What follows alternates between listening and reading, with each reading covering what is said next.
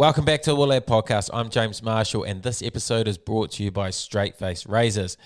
Now, I love getting feedback from listeners who have given the razors a go, and they're absolutely loving it. That's awesome to hear. So if you're keen to make the most of this special offer for Waterlad listeners, head over to waterlad.com, click the Straight Face logo down the bottom, and it'll take you straight to the page that gives you a brand new razor with 4 5-blade heads with 50% off already added, ready to be sent to your door. How good is that? Also, Pure Sport CBD have been changing listeners' lives with their unreal product. People with ongoing pain, struggling to sleep, or even anxiety, this stuff has helped out our listeners massively. So to get involved with this, use the code WATERLAD20 and put that in the promo code. And once you've done that, you're away. And yes, you can get that into New Zealand and Australia. Anyway, let's roll the intro. What a lad, what a lad, what a lad, what an absolute lad. What a lad, what a lad, what a lad, what an absolute lad. Oh, what a lad. Now, not many people had a crazier 2020 than today's guest. From having no contract and looking for a job to making his international debut for Scotland in about the space of 6 months. One of the best career turnarounds you will ever hear, as well as being an international and an English Premiership star. He is also one of the great lads who throughout his career has never been shy of a diesel. So we may get some good stories in this one. It is, of course, the absolute lad himself, Scott Steele. Welcome, Steely. Cheers, mate. What an introduction. Great to be on. Loving the podcast. Bit nervous, if I'm honest. But really excited to be on. And thanks for having me. Absolute pleasure to get a lad like you on here. And you've just been named in the Scottish squad for the summer tour. How good's that? Yeah, mate. Amazing. Obviously, was involved in the autumn and the Six Nations stuff. And then since coming back, I've had a bit of injury issues, so I've not played that much. But great to be involved in that and hopefully get back playing soon for Harlequins and then kick on into that, which is exciting. So you're not fit at the moment? So this is going to be my first week back. I had a hernia that happened back in November and then just sort of battled through with it. And it was all right at the start and then just got worse and worse and got to a stage where I went and saw the surgeon. He said, yeah, we need to get this done. So had that about 5 weeks ago. Been training for the last maybe 2 weeks, sort of modified, just doing bits and bobs. And then, hopefully in the mix this weekend for Harlequins. We play Sale on the Friday coming up. So, yeah, fingers crossed I'm in the mix and it'll be good to get back out there. You must have obviously made a huge impression on the Scotland coaches while you're in the squad up there to still be getting picked without even playing. I think it's more that Ali prices were on the line, so there's not many other options. So they're like, right, we have to pick him, so we'll get him back in. But no, there's a few. There's a guy, George Horn. He's played a fair bit, and then there's another guy that's uncapped actually at scrum half. So picked quite a young, exciting squad. I think there's 17 guys or so that are uncapped. So we go out to play Romania and Georgia. So good opportunity to sort of play these younger lads and see what they're all about. But for me personally, now I'm really excited to obviously have another opportunity to try and pick up some more caps. So you were named as a halfback? Yeah, I was a bit disappointed they didn't just put me as utility after my couple of cameos during the Six Nations. But you know me, Jimmy, I love the sort of physical side of the game. So my opportunity to play back row against Ireland was scary, but also it was a dream come true for me. Mate, you could play absolutely anywhere. You're one of those guys. So good. You're so good over the ball. I know, that was my dream. I was just in that Ireland game, we had quite a lot of the ball, and if anything, I was disappointed that I didn't get a chance to try and get a few jackals. But I was just happy I made it through, all good and didn't have to go off injured. And playing for Scotland, unbelievable. What a journey. But anyway, we better start at the start before we get too far into it, because that has been some journey for you. So let's take the listeners back to the start. Life growing up in Scotland, what was that like? Good, really good actually. Real sort of sporty family. Dad played a lot of rugby growing up and was always involved in the local rugby club at Dumfries. I've got two older brothers that play, so playing with them in the garden, stuff like that from day one was what it was all about. And then grew up playing there with bunch of really close mates that still speak to now, and just your classic sort of local rugby club, real family sort of rugby club, and grew up playing there, and played there until I was about 17 and stuff like that, and that was Sure. really good. Yeah, southwest Scotland, Dumfries, pretty small town, not much to do, so yeah, loved getting stuck into football and rugby. So no, I can't have any complaints on that front. Was it always rugby, or did you play a bit of football? Because I remember you being a bit of a wizard playing a Ah, little well, bit of football before game training at Irish. I would say game respects game, Jimmy, but you were one of the funniest people to watch playing football in them warm ups. Um, you could tell that you didn't play that much growing up. That's all I'm going to say. I actually did. Oh, that's even worse. What happened to you, mate? And I was a gun in New Zealand. Oh, different level, different style of play, maybe got to you. It must have been that. No, I definitely lost Yeah, my confidence. Oh, you yeah. guys were all good, real good. Yeah, London Irish were probably better at football than we were at rugby, which is probably a telling fact to how it went. Too much time playing football and training, not actually doing rugby stuff. No, I played a lot of football growing up. Played at Yeah. school. Um, went to Kilmarnock, which is like sort of top top tier Scotland at like sort of 13 to like 16. Top tier Scotland football doesn't say that much, but at the time it was a big deal.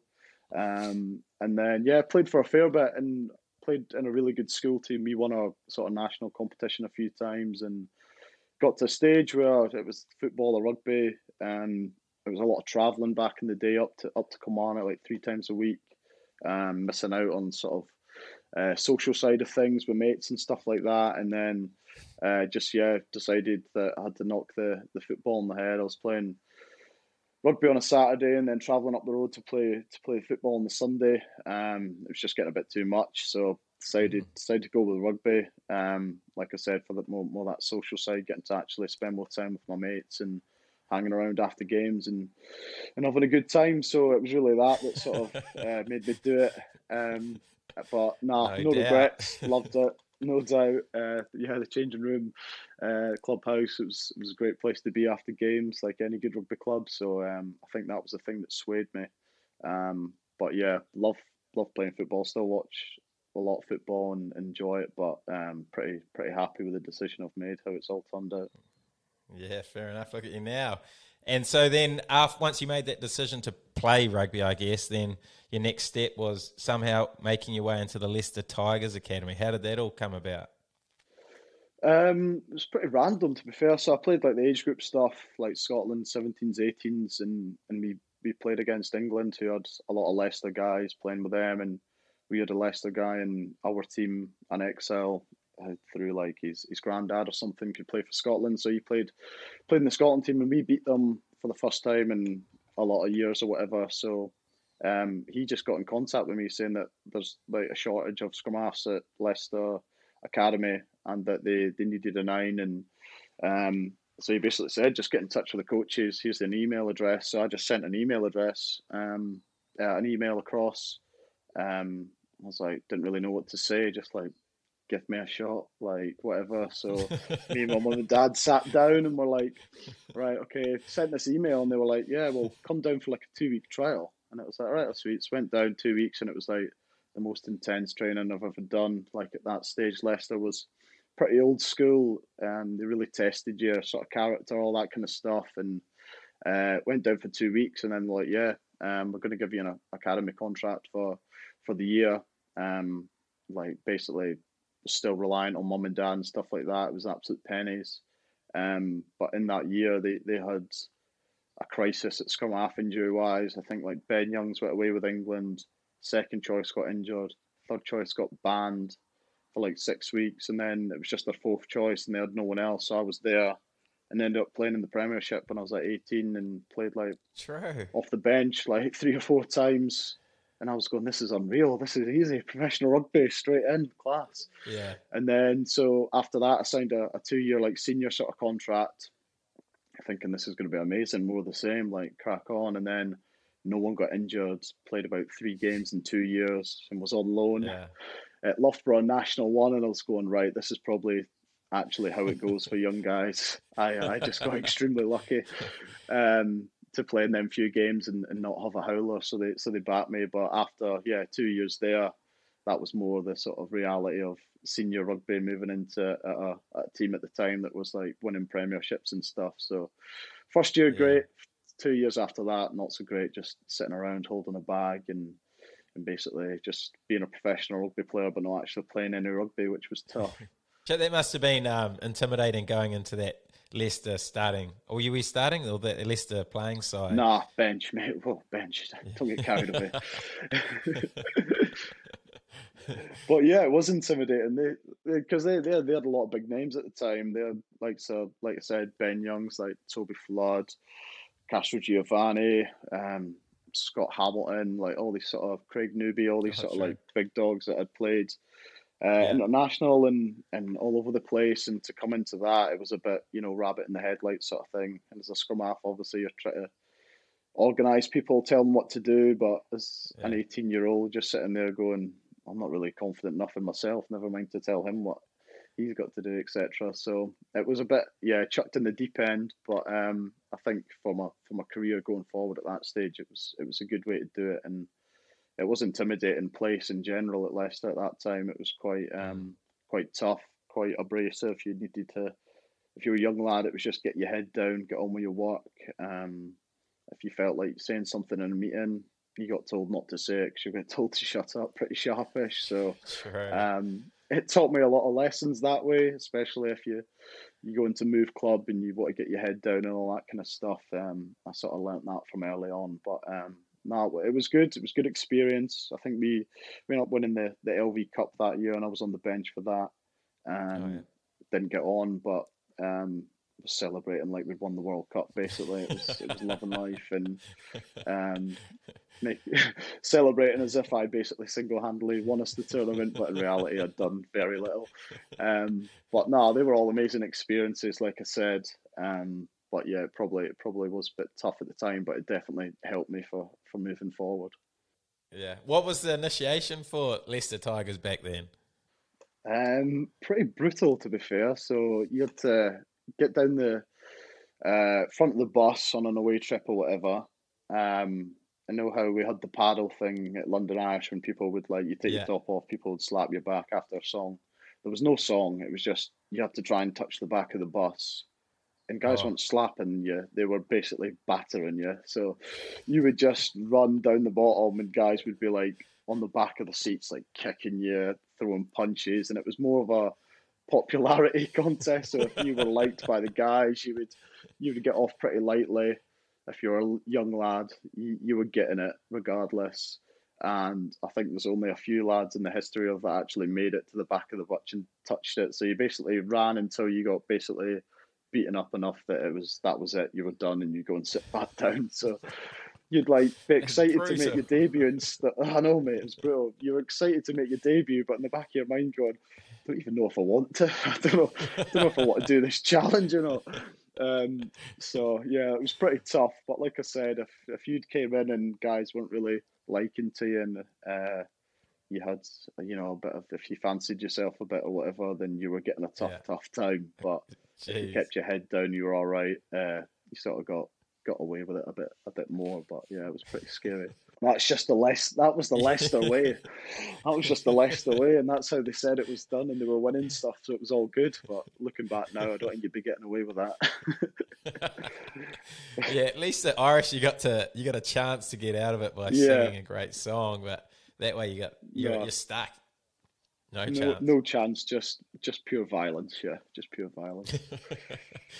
Oh, so you moved down to Irish. Was that pretty much to chase game time? Obviously, you had been sitting on the bench or holding the pads for a long time at Leicester those next sort of 3 years. So did that sort of inspire the move down to London Irish?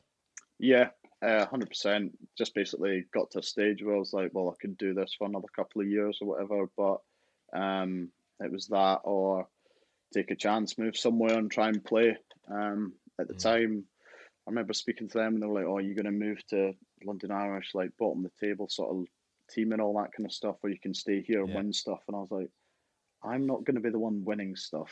I'll be the one holding the pad or running the water. I was like, that's not really a good Celebrating argument to like you sort of have. come with.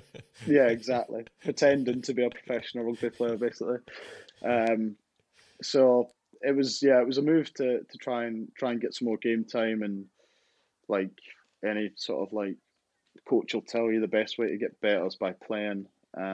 So yeah, that was a move, and a few guys that had moved to Irish the year before me from Leicester, Johnny Harris a prop, Jimmy Stevens at hooker, and Alex Lewington, Oh, obviously lad. guys that you'll know. So they moved the year before, and they were in the same boat as me. They were not playing, or they were on loan to Nottingham, and were doing well there, but just regardless, we never get a chance. So they moved and ended up playing 20 plus games for Irish, and I thought, right, well, gives me a bit of hope if they're able to go there Mm. and do that and actually play and prove that they can play in the Premiership, then might as well go for it and take that chance. So yeah, that's why the move came about. And you did get that. You did get a starting spot straight away, didn't you? You impressed someone. Yeah. So yeah, there was two scrum halves ahead of me that were like pretty senior, and I was definitely going as a third choice nine.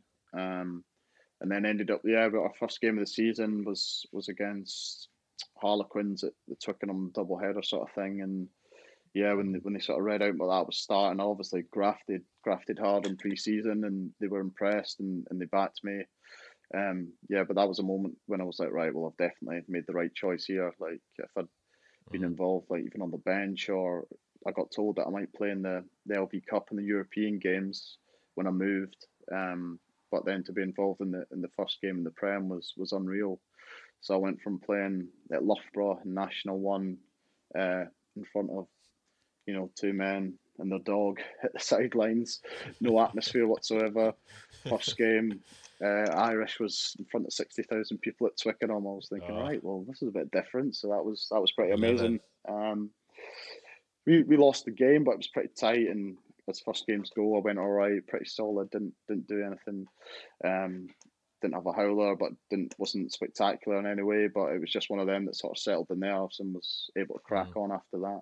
And you kept your spot throughout that season, eh? Yeah, so we ended up, I think we finished ninth or whatever, which was at that time was all right. It was basically we didn't want to go down, and we managed to stay up and win quite a lot of games towards the end of the season, and ended up playing, I think, 20 25 games or whatever. So Mm. yeah, a real good season for me, sort of a real realization that, right, well, I can sort of play at this level. And sort of putting them doubts at that I had before of like, right, am I good enough, or I'm not getting a game at Leicester? Is that for a particular reason, etc. So no, it was a real good year. Coach, like you said, liked me. Great bunch of lads there at the club that made it easy for me. And yeah, it was just that sort of like really sort of made that decision like the right one in that way, that I could turn around after a Mm. year and going, right, well, I've actually played a fair amount here. So yeah, it was good. But then that coach left, and then a couple of Kiwi coaches came along. Talk me through that year. Uh, yeah, that was not so good. So yeah, coaches came in. Well, they were all basically Southern Hemisphere coaches came in. Brought a few players across with them, like yourself, big superstars coming across. I hadn't got there by Um, this point. I was still watching from afar, hoping that you guys could stay up. oh, Yeah. yeah, that was right. You were sitting there nervous watching the games, crying Come on, afterwards. Steely, win this one for the boys. Sorry, mate, I let you down. I let you down. Yeah, so they came across, and just basically tried to play a quite different style of how we tried to play, and don't think we had the players or the sort of squad to be able to do it the way they wanted to. Yeah, it was a real tough year. A lot of change, like you said, at the club, and for me personally, I still played a fair bit, but yeah, it was probably pretty dark. So going from the first year of being this is great, playing every week, and we're going all right, and we're pretty solid sort of thing in the Premiership, to that year was real tough. Mm. And yeah, it was just quite a tough place to be in, coming in after getting not just beat but absolutely smashed most weeks was pretty tough to mentally deal with, and having to go again. But yeah, just one of them things that didn't really work out. Yeah. So, what would you put that season down to, other than the coaches trying to play a Southern Hemisphere style? What else sort of went wrong in that year? I don't think as a playing group we really bought into it. We had quite a lot of senior guys there that were played a lot in the Premiership for years, and they sort of saw these guys coming in, and I was probably too young to even realise it was happening at the time. But Yeah.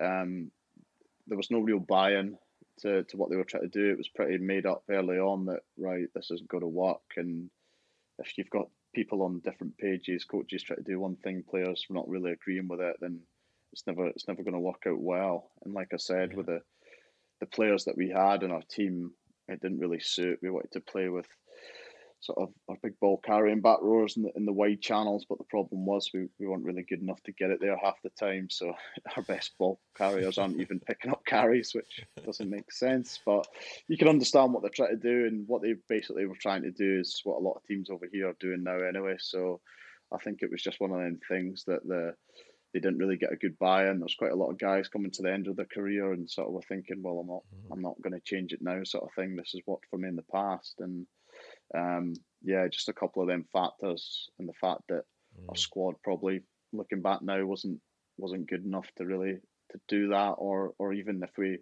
played a different game plan, it was always going to be tough to stay up anyway. So Yeah. all them factors mixed into one just makes for a cocktail of failure, basically. That buy-in's massive, though. You need to get the buy-in, Yeah. or else as a coach, you're pretty much stuffed from the get-go. Yeah, it was the way that they sort of came across and were showing everything that they showed was clips of Super Rugby teams doing stuff, and you've got unbelievable freak athletes doing stuff, and you're just going, great, but we don't have that. Like we don't have that, and then like their knowledge of the league wasn't great, so we'd be analysing teams, and they'd be getting guys' names completely wrong about what they're going to do and stuff like that, and Yeah. as a player, you're just looking at it going like, well, they've not even really put the time in to sort of realise what's what and all that kind of stuff. So that'd be another reason that you sort of guys wouldn't buy in because of that. But like I said, it was just there was a pretty settled group of like senior lads there that had sort of made their mind up early on what the deal was with the coaches, and then it didn't really work out anyway after that. Game over, yeah. So then talk to me about the year down in the championship. I thought it was really, really enjoyable year. Obviously, going down there, you're thinking, "Oh, this is going to be tough. Like, no one really wants to be there." Good opportunity for the young lads to get a bit more game times, probably positive out of it. And I think the way that the coaches sort of handled that year was really good. We had a lot of rotation in the squad, so the guys were playing. Basically, knew what games you were going to play and rest before you'd even played them. So it was good in that terms. Like, took the pressure off, and it was still pretty dark at some times. Obviously, going away at some tough places down at Cornish Pirates and Nottingham away, and obviously the pitches aren't great, and yeah, weather conditions, etc., don't help. So there was tough times, but I think as a squad and as a sort of like going from one extreme to the other of like really down in the dumps the year before, week after week, you could not even you don't have to play your best and you still win, and boys would still be in good spirits and stuff like that, and it was really really enjoyable. I think the coaches did quite well that year to sort of make the most of it of a bad situation, really. And you had a real good rotation going on, didn't you? You were 2 weeks starting, 2 weeks bench, 2 weeks rest, eh? That was thing set up for the Nines. Yeah, it was great for the Nines. We got sat down at the start of the year and we're told this is the way we're going to do it. It doesn't matter. Don't worry if you have a bad game because you know you're going to start the next one, or etc. if you're on the bench. So it was great. Yeah, the three of us really sort of enjoyed that. We all got on, so there was no overly guys getting annoyed because you knew the crack regardless. So no, it was great for us. Yeah, it was a strange one though to get sat down and told like regardless you're gonna do that. It wasn't something that I'd been used to before, or a lot of guys had. But it was quite good. You could plan your weekends when you had a weekend off. You could go back home for me, go and see my mates, or have a boozy one somewhere, etc. So, no, it was good. It was real good. You you definitely would have made the most of those weeks off. Any good Yeah. stories you've got from your times of those weeks off, or the socials? Uh, we had I don't know which years the socials were, but they all sort of merge into one. But I remember one of the best socials we had was with uh, Christmas time when we got split up into different groups in London, and we were in the same group, and we started in Richmond, did a bit of a pub crawl, whatever. That was an amazing day, and we were getting off the tube at once, or like we're getting off the train at one stage, and we'd basically bullied Jacob Atkins, the snake, and we ended up sellotaping him around the pole in the middle of the train. And he was just watching. He was like, "Right, come on, guys, it's not funny now. I need to get off the train soon. I need to get off the train soon." And we were just there like, "Oh, find your own way out, mate. Find your own way out." Managed to all that sort of big muscle bulk that he's got, managed to slide his way through the sellotape to get off.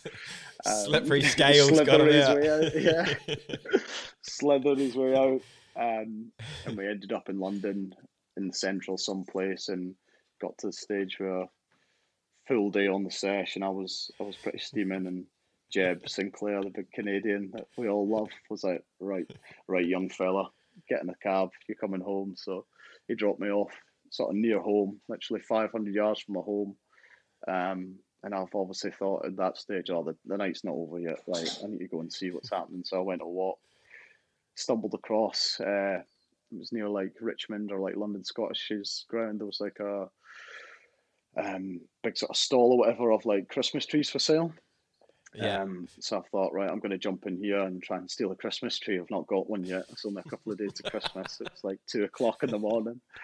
So I've jumped in there like all over the place, like trying to pick up this Christmas tree. And I just remember these guys come out, these three or four workers, like proper dodgy characters, like gypsy looking guys.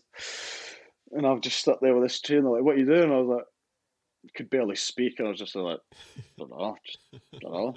So they take me into this cabin, and I'm going, "Oh Christ, this is the end of it for me. This is you've had too many slip ups in the past. This is the last straw. This is it." They end up phoning the police. Police come, escort me, well, take me back in the back of the van home, and I've taken Snapchats in the van, trying to be a lad, being like, "This is an interesting Uber. This is a funny looking Uber," all this kind of stuff. Put it on my Snapchat story. Ended up getting home, woke up the next day, being like, "That was a good night. Like, couldn't really remember much of it or whatever." Just go on my Snapchat. I've got loads of messages coming through, like, "What are you up to? What's this?" Blah blah. Look at it, and I'm just like, "Oh no, what have I done?"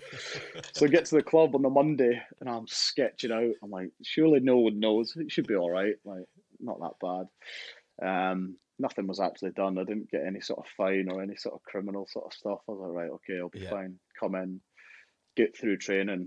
The fear got me through. Had a really good training session. Thought, right, that's put everything to bed. I'm good now. And then the head coach, Nick Kennedy, just comes up to me, and he's like, "Yeah, we had an interesting phone off a guy that sells Christmas tree, and he was just phoning up, and he heard your name and said he was just checking up to make sure you got home okay." I was just like, bastard. I was like, "He's just done that to tell them that I was there doing what I was doing."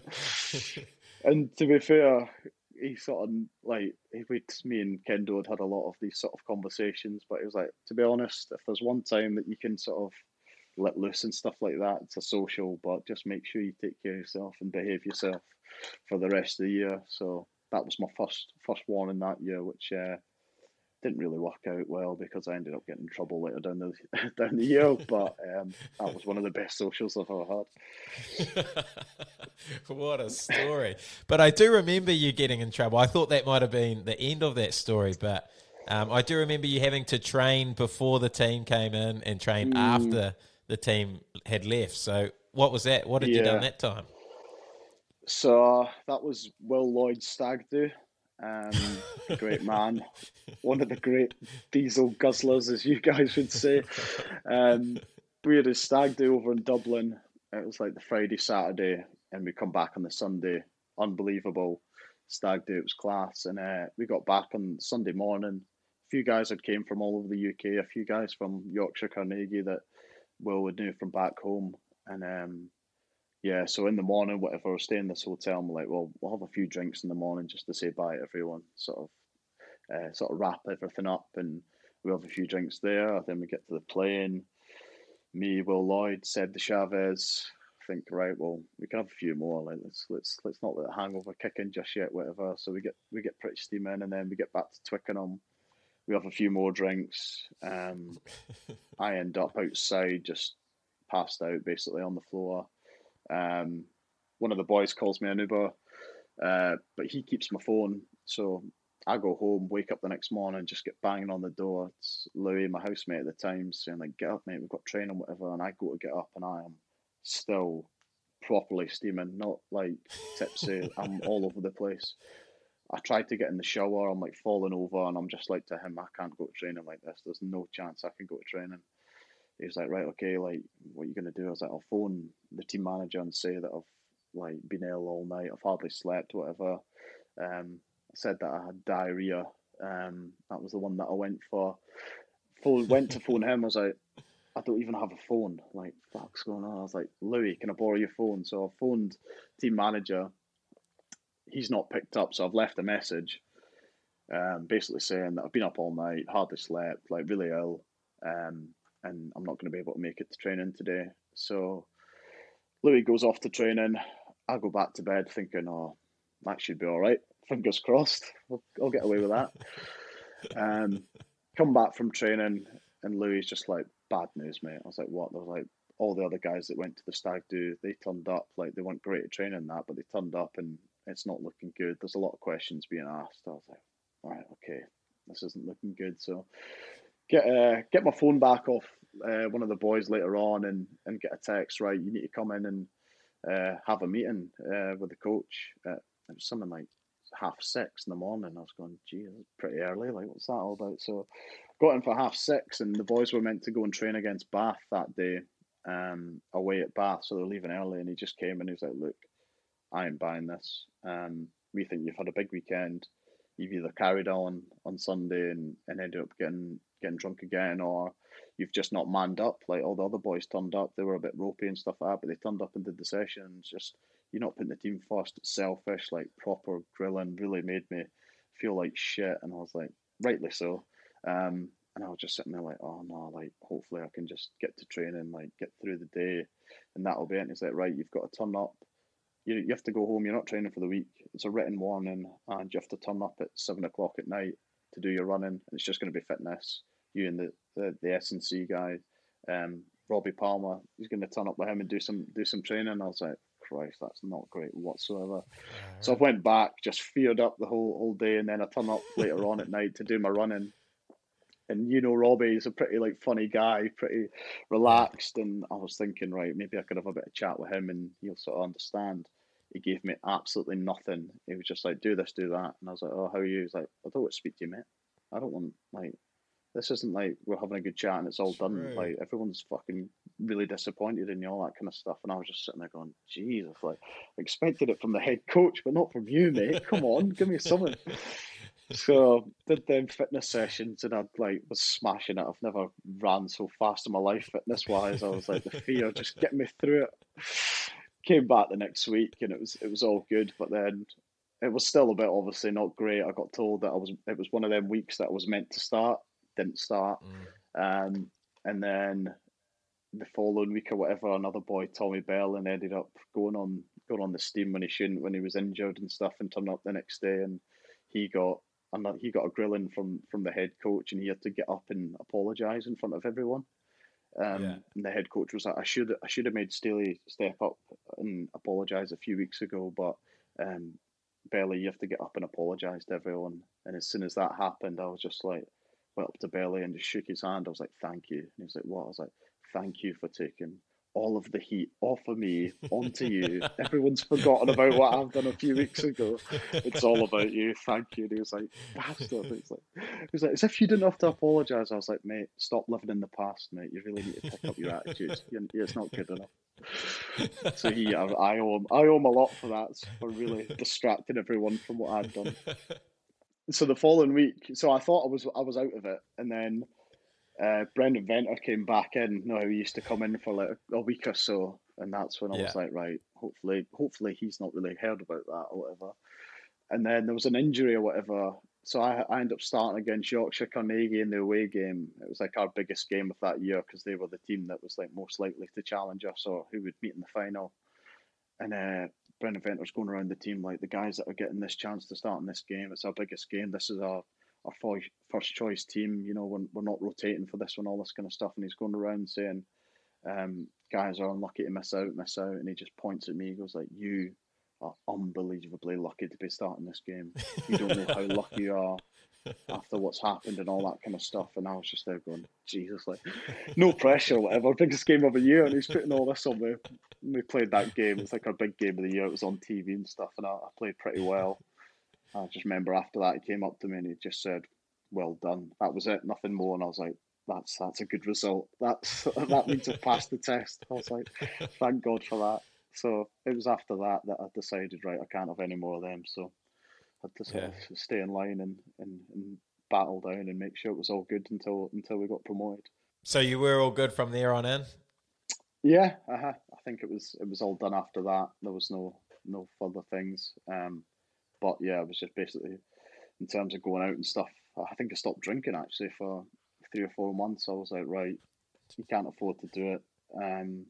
You need to really show them that you're actually making sure you're being a good professional and stuff. So I stopped drinking for 3 or 4 months, and then it got to the final or whatever, and then drank then. So, yeah, it probably wasn't the wisest thing because you go from no drinking whatsoever to like 3 or 4 days on the steam. So after a couple of pints, I'm already all over the place. So I was like, the logic was good, the theory was good, but in reality, probably not the smartest thing. But yeah, it was all good. It was all good fun. So obviously didn't affect any further contracts because you had another couple of years there, or had you already signed by this point?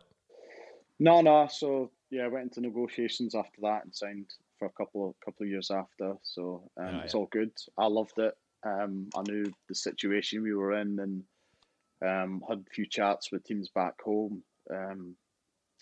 Being Scottish and stuff, with the Glasgow and Edinburgh guys, they're always looking for Scottish qualified players and stuff. And they did a few chats with me, but I loved it at Irish. I loved living in London. Good bunch of boys, and I knew if I played well in that team, I could play in the Premiership week in, week out, which is obviously a decent standard. And yeah, it was. I didn't really think about it. I just thought, yeah, I want to be here, so signed on for a couple more years. So how was your year up in the Premiership after the promotion? Yeah, that was it was tough, but it was a much better year than the year before when we got relegated. I think the coaches, they were a young coaching group. They came basically straight up from the academies coaching set up into the first team when we were in the Championship, and then they obviously took us up into the Prem. And I think the environment around the place was much better than it had been the previous years. Even though we were getting beat most weeks, like there was a lot closer than it was before. I think we picked up so many losing bonus points in games, and so many games were ahead, and we look back and we've thrown it away in the last 5 minutes or so. But as a team and as a squad, I think it was more everyone's giving everything here and doing our bit, but we're just falling a bit short, or just not really closing out games and not being smart. Whereas the year before, there was a bit more of a feeling of obviously the whole coaches, and there's a few guys that were probably at the end of their career and weren't really caring that much, sort of just sitting there picking up their money and not really fussed how it went, sort of results wise. But that year, even though we got relegated, it was a different feeling to what it was before. And I sort of felt for the coaches because they got like chucked in the deep end there, and to get relegated in the fashion that we did. I think I remember at the time it was like no one had picked up as many losing bonus points in the season, and like we did that year. So showed that we weren't a million miles off, but ultimately, yeah, it was relegation again, and then coaching group sort of filtered out. and that was a shame. Like being at a club, I was there for 6 years, and I had like six different head coaches. It was mad. It Holy, was like true. one Yeah. would come in, one would go out, and every time as a player, you're thinking, right, please, I need to prove to the next coach that I'm a decent player or whatever. Like, I hope I get picked. And I think if anything, it was a good thing for me to do that, because otherwise I could get quite complacent and be like, Mm, right, well, I know that I'm roughly going to play in games. I'm going to be there around the squad, that I'm going to be involved. But with that, knowing that a coach would go at the end of the year, I was like, right, I've got to really try and like hit the ground running with preseason and stuff like that. yeah. So it definitely kept you on your toes a bit, not knowing who was going to come in and what players they were going to bring in, etc. So, but I did feel for that coaching group. Yeah. And how was that following year in the championship? That was not so good for me personally. So the coaches had came, new coaching group had came in, and it was like the first time that I'd been left out the squad for the first couple of weeks, and there was no chat of rotation or anything like that the year before that we were in, and it got to a stage where I sort of worked my way into the team, onto the bench, and um, yeah, we were winning games, and it was a different format, so we didn't have to worry about the playoffs. It was just Oh, yeah. whoever finishes top goes up. So, um, like the year before, if it had been the case, I think we would have gone up with like a couple of games to spare, at least like three or four or Mm, something like that. But um, yeah, so that year for me personally wasn't that great. Like the team was winning, but we could tell like for our squad compared to other teams, like our budget and our sort of like caliber of players compared to them, that year was like a bit of a joke. We had a lot of internationals playing, but we weren't really playing the way we should have. We were winning games and sort of brushing over the issues by saying, "Oh, we've won." So, like, we yeah. could have lost. It could be worse. Whereas in the past, obviously in the championship before, it was we were just like, right, we're going to try and set our standard to be as a Premiership team as what we want to be, regardless if we win by 40 points or if we win by 2 points. If we do well and we play well the way we want to play, then we'll judge it off of that. So, yeah, that year was a bit tougher for me. I ended up playing towards the end, or well, like halfway through the season, stuff like that, and managed to pick up my at that stage it was like my 100th game against like Cornish Pirates at home, and that was another moment where I was like, well, ideally I'd want that to be in the Premiership and playing Yeah. in a big game against someone, to do it at Cornish Pirates at the Mad Stad in front of about 400 people. Wasn't great, but at the same time, it was an achievement, obviously, and I was proud to play that many times. And Yeah. mum and dad came down, and we won, and I played well. So yeah, that was decent, but we went up in the end. But there was definitely a feeling of like, right, if we carry on playing like that, then we're not going to last long in the sort of Premiership sort of thing. So yeah, that year wasn't. Um, it was all right. That's how I would describe it. Just all right. We weren't as good Yeah. as we could have been. And for me personally, I did ended up playing a little bit, but nowhere near as much as I'd played for the previous years. Interesting. And then the big year 2020 hit, and you get let go by by London Irish. How did that happen? And did you get a reason and why you were let go? So I wasn't. I was sort of in and out the team. Started at the start of the season, was playing. We had few injuries, and then a few guys came in after the World Cup stuff, and the competition got a lot more intense. And I was playing the odd game here and there, but sort of knew at the time I was like, well, this isn't looking great for me. Maybe it's time to move on. But at the same time, I was having quite a lot of conversations with the coaches, and they were saying whenever you've played really well and all this kind of stuff, and we want to sit down and chat about next year and getting something sorted. So that conversation dragged on, and there was a lot of guys in the same boat getting told, "Yep, we'll get something sorted," and it'd be like, right, you'll find out at the end of February, and then it was end of March, and then the guys are going like, we want to get it sorted now, sort of thing. Like, what's the wait? Mm. And it was sort of mid March that I sort of went in and had a chat with the head coach, and he just said, "Look, really, really sorry, like, but there's no space in the salary cap. Like, I've tried to juggle a few things around and stuff like that over the last couple of months. But ultimately, there's no contract for you here next year. And I was going like, geez, like I thought maybe because I wasn't playing, I would take a pay cut and maybe have an option to stay or um, whatever because of the conversations we had before. But to hear that news after being with some like at a club for so long, that was pretty tough. And I was going right, well, he's left it quite late as well, so I've not got loads of time to sort something else out. A lot of teams over here will do the recruitment and they'll get it sort of done by sort of like Christmas time, if not January, end of January at like the latest. So I was thinking, right, well, it's not left me in the best spot here. And then to make things worse, like 4 days later, I think it was the national lockdown because of COVID kicked in, all the games were cancelled, told to basically go home. We're not going to train for months. So I was like, right, I'm in a real pickle here. So yeah, that was real tough. I was just thinking like, what is going on? Like, no teams, no when we're starting again. Like when's that going to be? Like how much money they're going to lose.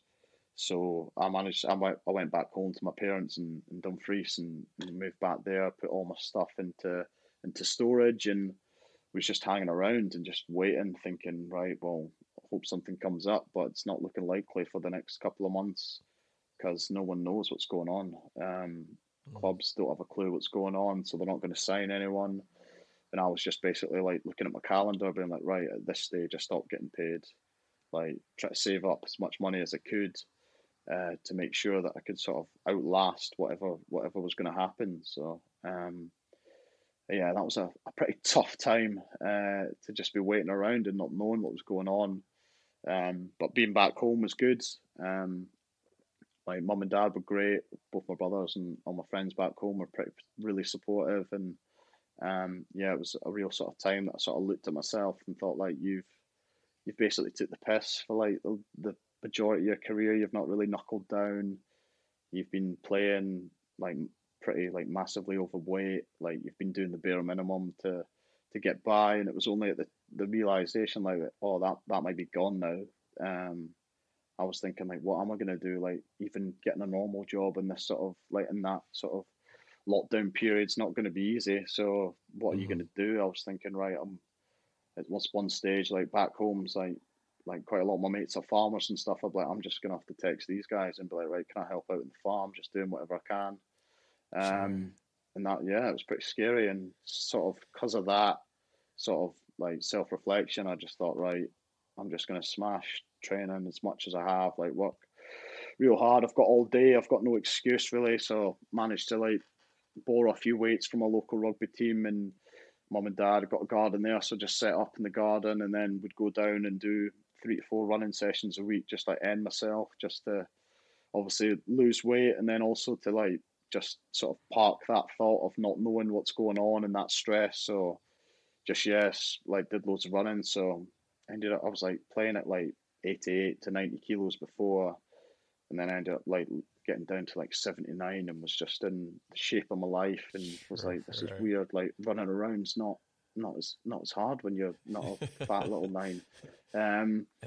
So I just had the mindset, right, I'll just train for as long as I can, basically, until like financially I've got to make a decision and either work or decide what I want to do. But in the meantime, if there is a contract that comes up, then I'll be in really good shape. I'll go in there and try and impress, and then make sure that I sort of make the most of it rather than just sort of cruising through my career like I had done before that. So when you say cruising through, like I always remember you being a real hard trainer out on the field, but was it your lifestyle choices, and what sort of lifestyle choices was it, other than probably pissing up Yeah, heaps? pissing up heaps would definitely be one of them. Sort of not picking and choosing the right moment to let your hair down. Like I'm not saying that I've went teetotal whatsoever. Like still really enjoy socializing and having a drink and stuff. But I was just any opportunity there was. If that's we've got training on the Tuesday and off on the Wednesday, like I'd be texting around everyone at the club or mates and stuff, just desperate to go out for pints and stuff like that. And just drinking too much, but my lifestyle of not like diet was just completely out the window. Just takeaways, Deliveroo, just just overindulging and everything. Like you said, like I would train hard on the pitch, and that's the way that I'll justify it, being like, oh well, I'll do the work on the pitch and all that kind of stuff. But looking back now, it was just yeah, it was pretty embarrassing, honestly. If like to be able to call myself a professional rugby player with the way that my lifestyle was, and then also just like did the bare minimum in the gym and just sort of do ghost weights, just walk around, try to find my water bottle, knowing exactly where it is. So I was missing out on doing weights and just that sort of stuff that's just not ideal. And at the time, I'd always been in the mix and playing as well. So I thought like, if it's not broken, don't fix it, sort of thing. At the time, I'm just gonna do what I do and all that kind of stuff. But looking back now, when I started playing again, once I had eventually signed at Harlequins and stuff, like rugby just it's so much easier as a nine when you're not blowing all the time and Yeah. thinking a lot of stages when I was playing, I was hoping my own team would drop the ball so there's a scrum so it would slow it down so I get a rest. Another tactic of picking and going, like having a snipe when it's not on because I could sit at the bottom of the ruck and miss out for a few phases. Or just kicking the ball because I was fed up of our team having it and I wanted them to have it so I could rest a bit. Like stupid stuff. Like looking back now True. and then. So getting in shape and losing a bit of weight and stuff was obviously massive. And then just having a new appreciation of what it is to be a professional rugby player. And then moving to Harlequins, which is an unreal setup. And the style of rugby they want to play is like real fast flowing, keep the ball alive, keep hold the ball for long faces and stuff. So it fitted quite well. So I went in there and they because of the lockdown they had to condense the games in. So we are playing like on a Saturday, Wednesday, Sunday, and kept going like that. So I knew that where I would go if I was going to the Prem that I would end up playing because they would have to rotate. So I think we had 9 games to finish off that season or something like that, and I ended up playing 7 of them and going well. And yeah, it was just a real good move, and I was grateful for them to sort of sign me because they signed me as like a third choice nine. They had two like pretty Danny Kerr and Martin Landajo, like really experienced nines there, and I was thinking, right, well, like ideally moving there is not going to be great because they're probably going to play more than me, and I'm coming in as a third choice. Basically, their third choice was an academy lad that just decided he didn't want to play anymore and wanted to stop professional rugby. So I was going in there like took a massive pay cut just to go there and play. But at that stage, it was I didn't have anything else. I was like, right, I need to sign something. So signing that and going there and the way it turned out, it really personally for me, like performance wise, we were a bit inconsistent. We play have a really good win one week and then drop off the next and then play well the next week. It was up and down, but for me it was really good and sort of good to be in a team that's obviously trying to push on and win premierships and stuff and to be able to contribute in a team like that's been great. So yeah, looking back on that time, it was really like the toughest time in my life by far. Before that, it was pretty plain sailing. But looking back at it now, it's definitely something that I appreciate, and it's definitely helped my rugby since then massively. Well, as soon as you went to Harlequins, you were on absolute fire. And I think, what, did it only take 9 or so games for them before you get called in to the Scotland international side? Yeah, that was pretty mental. So yeah, I got called into the autumn stuff, and just like a few years before that, I was like so far away from it. Like if anything, like I'd sort of given up on that dream of playing for Scotland because Yeah. I'd had a few phone calls in the past, but it was always like you're in contention, but you've missed out, and then phone calls like stopped happening for the last 2 years before that, and I was just thinking, right, well that's probably it done. I was 27. Not saying it's really old, but at that stage, I thought if I was going to play, I'd probably have played by now. Mm. To get called into that after you say like 7 games or whatever it was unreal and a bit of a surreal moment for me. And it was great, and it was just one of them that it was more sort of to do with what it meant to like my family and stuff like that because what they'd seen me go through. Um, it was a big moment to get called into that squad, and I only ended up playing in one game, but to even be sort of named in that squad sort of showed like where it came, like how far it came in that last couple of months. So that was amazing, unreal experience, and just basically sort of to get that um, sort of recognition for the work that I'd put in and how I was playing at Quins was amazing and unreal. Yeah. And how did the debut go? Debut was interesting. So obviously it was COVID, so we played Wales down in at part of the Scarlets. It wasn't at the Millennium because that was set Oh, up yeah. as a COVID centre. So I was like, right, I've played at Scarlets before. No offence, it's not the nicest place in the world to play, but beggars can't be choosers. And after the last like 6 months I'd had, I was thinking, right, doesn't matter where it is. So it was a Yeah. pretty tight game, and I think we were leading with like maybe like 15 minutes to go or something like that, and we had a lot of injuries. Our 10 went off with dislocated shoulder, and a few other guys got injured, and I got on, and I was on the wing. Oh, And I was bricking it because I was thinking, right, if I came on at 9, it's pretty like standard, you know what to do, all that kind of stuff. But I was like, if I miss one tackle here and they score, that's a game done. And like Scotland hadn't beat Wales in Wales for like 18 years, and there'd been all this hype about how we were going to be the team that does it.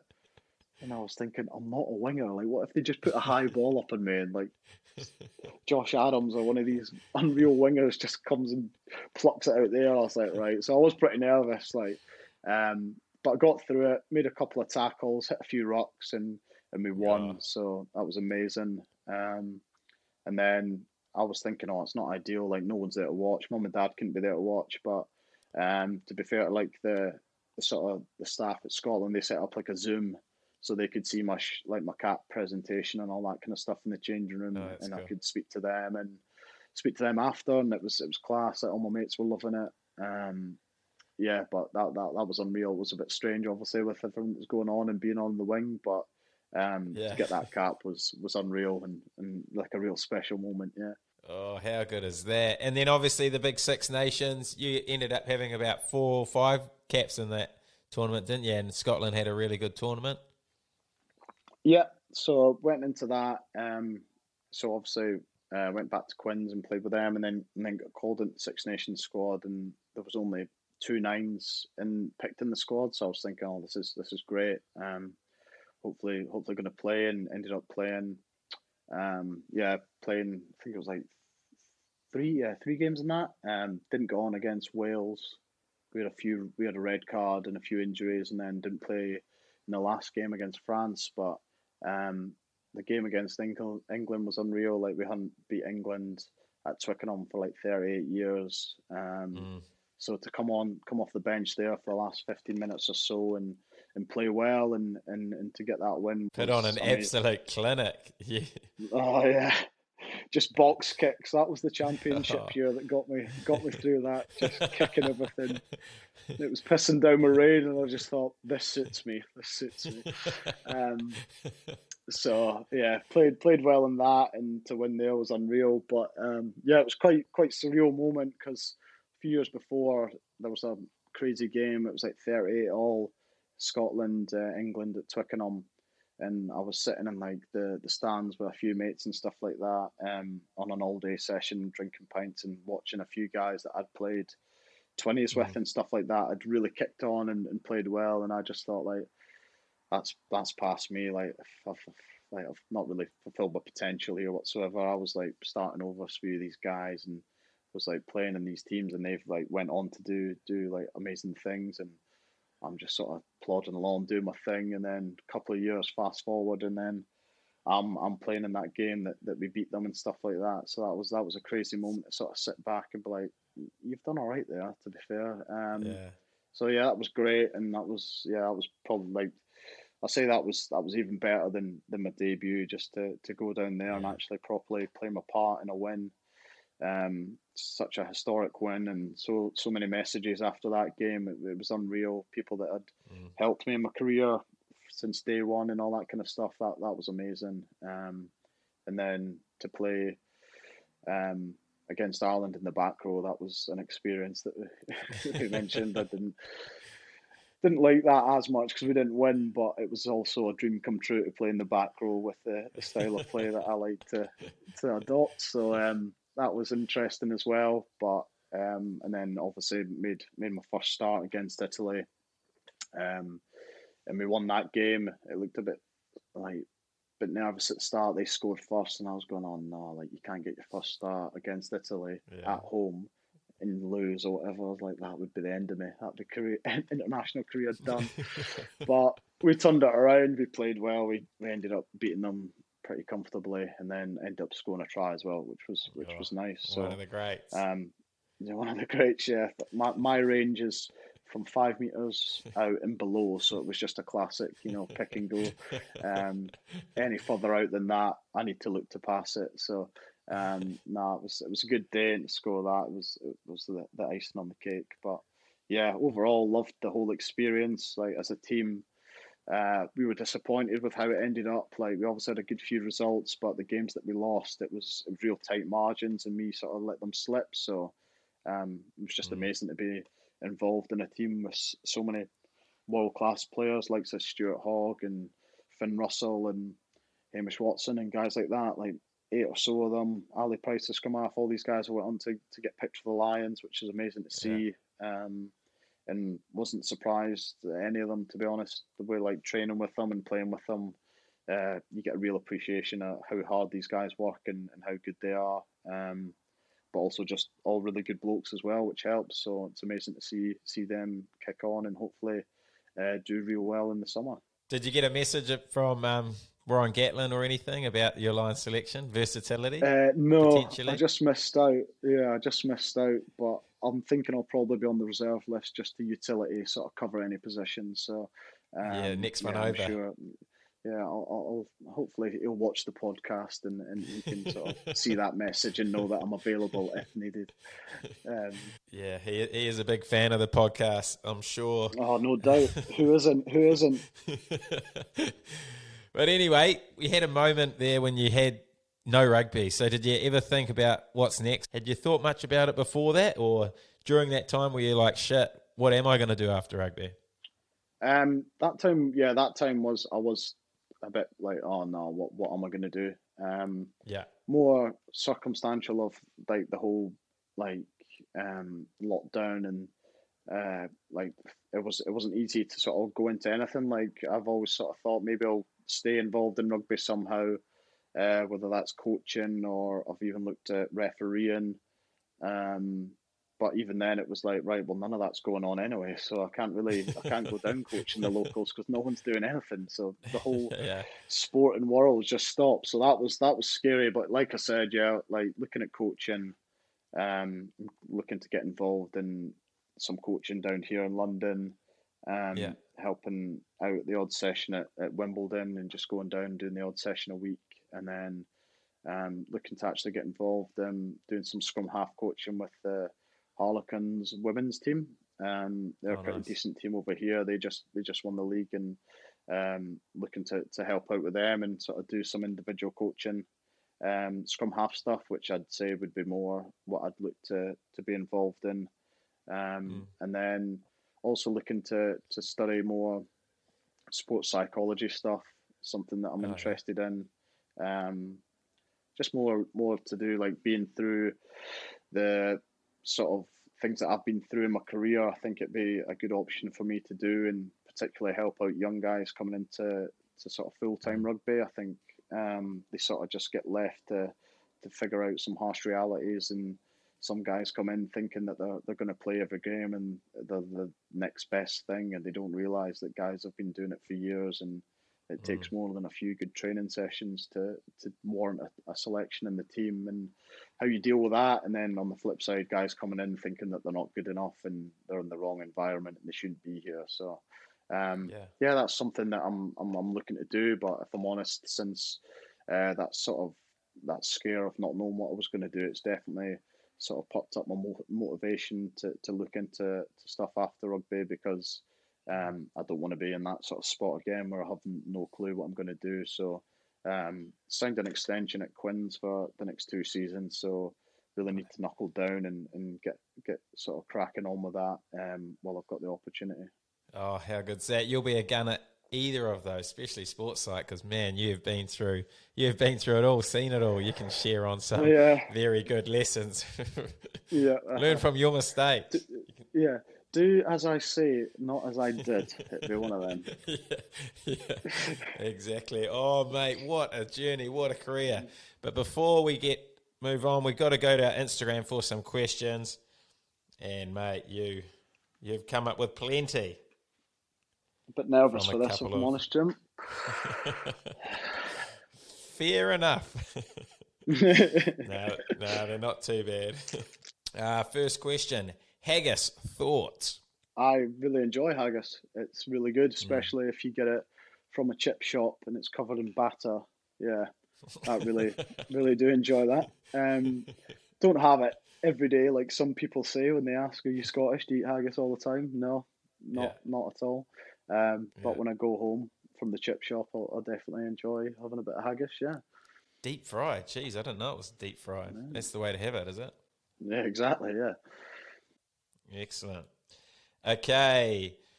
2 words to describe your gentleman area. I know the answer that he wants me to give, which is it's tiny and it stinks. Because that was a long running joke that I said to a girl on a night out, and for some reason she was fascinated with it. It wouldn't leave me alone after I said it. So that's a running joke that we have.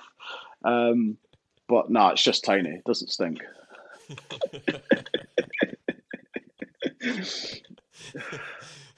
Classic. Okay. What is your biggest attribute on your body? Blair Cowan. What a lad. Attribute on my body. Oh, I know what he's getting at there. Um,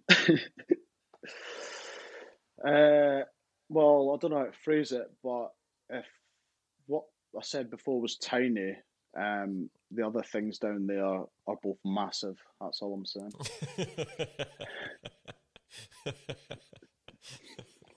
I always say that girls don't care about how big your piece is, it's all about the balls. So, don't know how true it is, but it helps me sleep at night. So, yeah, It's true now. it's true now. Yeah, it's out Oh, I love it. Okay. What player did you look up to growing up? there. As a Scottish scrum half, I looked up to Chris Cussiter. Um, he played for Scotland, played in Lions tours and stuff like that. It was real exciting to watch, real running threat, real sort of abrasive nine. Loved getting stuck in. Um, Kelleher as well, Kiwi, massive bloke. Yeah. Just loved getting stuck in.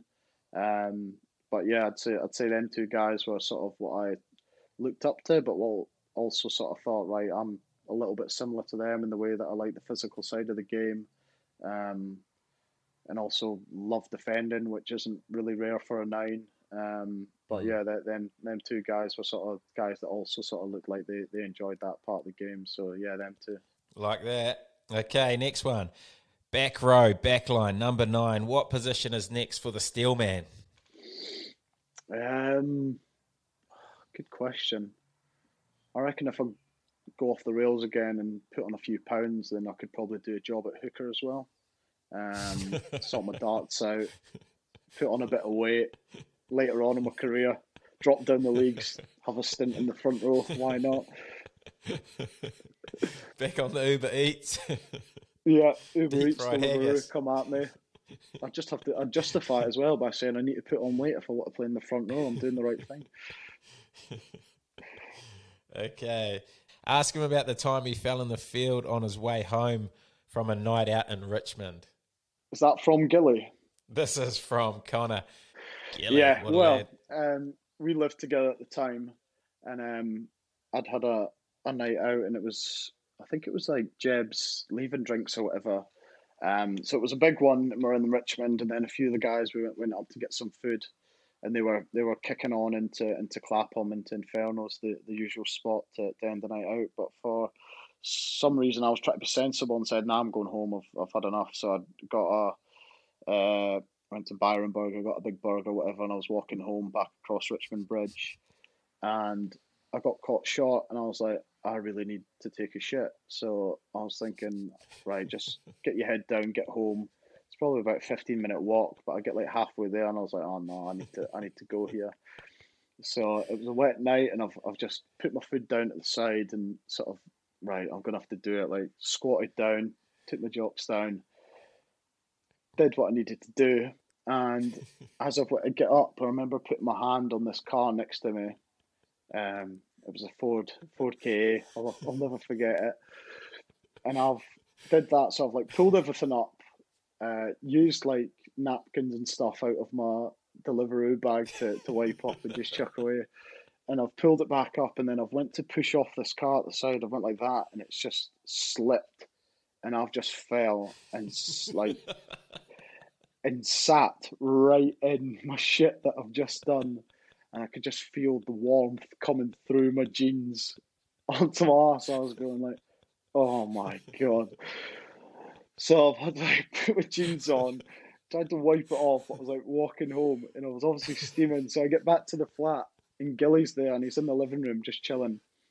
And he's like, "You all right?" And I was like, "Yeah, good mate, good mate. I'm just got delivery. I'm just gonna head upstairs." Like, "What's that on your jeans and stuff?" And I was like, "It's nothing, mate. It's nothing." Real sketchy, like, "It's nothing. Get away from me."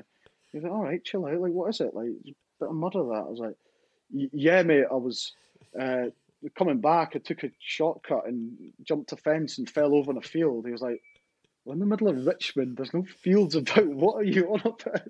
I was like, "Yeah, whatever, blah, blah." Get up next morning, like, see these jeans, like, chuck them out. And he was like, "What happened last night? You said, like, you're steaming through a field." I was like, "Yeah, I actually just took a shit and then sat in it." So that's the most. Oh, Oh and my I gosh, really my liked cheeks that. are sore. Oh, I really liked that pair of jeans as well. So I was gutted, but they had to go. But, yeah. Oh my god, one of the greats. What a yarn. Oh, gee Oh, whiz. That is quality. Okay, next one. Uh, talk about when the Sky remote went missing from your room. oh, classic. Um, we were on a night out, had a few drinks, and then had an after party back at ours. This is when me and Gilly were living together as well. Um, and I managed to charm a nice young lady back into my room, and what happened, whatever. And then she was an interesting girl, but she left, and in the morning, whatever, I've woke up and I've went to turn my TV on, like hanging out my ass, just want to put the TV on, chill out, whatever. And I'm looking there going like, where the fuck is my remote, whatever, for ages, like cleared out my whole room, whatever. Looked up, I was like, she's fucking stole my TV remote last night. What is she up to? So then I was like speaking to Gilly, who was like his girlfriend knew this girl, and I was like, this is a bit of a weird one, but can you ask her if she stole my TV remote last night? So, like, she's asked her that question. She's like, no, why would I do that? Like, this guy's a weirdo, all this kind of stuff going on for ages. And then I've moved out the flat and I've still not found that TV remote. So I think she's lying, but to this day, that mystery's still not been solved about the TV remote. So we had a secret Oh, we need to Santa track that last year. down. Yeah, I know. We had a secret Santa last year, and what I got for Secret Santa was a Sky TV remote to replace the one that had been stolen. So that's still a mystery. Still no idea what happened to Oh, that. geez, good stuff. Gilly's come up trumps with a couple of questions. Yeah. Okay, last question. This one could be one of the greatest answers ever on the podcast, what you've been through. But one piece of advice for a young kid coming through wants to play professional rugby. If they want to properly play professional rugby, it would be to to make sure that you never take it for granted. Um, there's a lot of people out there that would give an arm and a leg to play one professional game of rugby for not just their club but for any club, to be able to say that they've done that. So yeah, for me it would just be to enjoy every moment, but to make the most of it, to not look back and say, oh, if only I'd done that, if only I'd taken it a bit more seriously, etc. Um, that would be my bit of advice, because you sort of get caught up thinking that it's a tough life. You know, we do all this training, we play this brutal game, and we get bashed around. But at the end of the day, it's an unbelievable lifestyle, and it's a great opportunity to do it. So make the most of it while you can, because on the other side of things, you don't know how long it's going to last, even if you do all the work with injuries and stuff. So really just make the most of it and make sure you can look back and say, well, I did everything I could. Oh, mate, I put the pressure on and you delivered. That is the best piece of advice we've had. Yeah. You did put the pressure on big time. Oh, you've delivered. You always deliver when the pressure's on. The fear gets you home. Yeah, the fear gets you through. The fear always gets you through. That's another bit of advice. Oh, anyway, Steely, absolute pleasure having you on the podcast. Geez, that was a good yarn, and what a story. It's been awesome to see you turn your career around. Like you said, you're in a tough place for a while there, but to see you on the biggest stage now, playing for Scotland, playing for your country, is just so cool to see. I've loved watching your journey, loved playing with you while I was at London Irish. You're an absolute lad, and thanks for coming on the podcast and sharing some absolute yarns. Cheers, mate. Really appreciate it. Great to catch up, and loving the podcast. I'm a keen fan. Listen to a lot of them, especially the guys that I know. Keep up the great work. And sure to get more lads on that I know over this side of the world, so I can keep tuned in. Yeah, oh, mate, you're a lad. Cheers, mate. All the best. What a lad, what a lad, what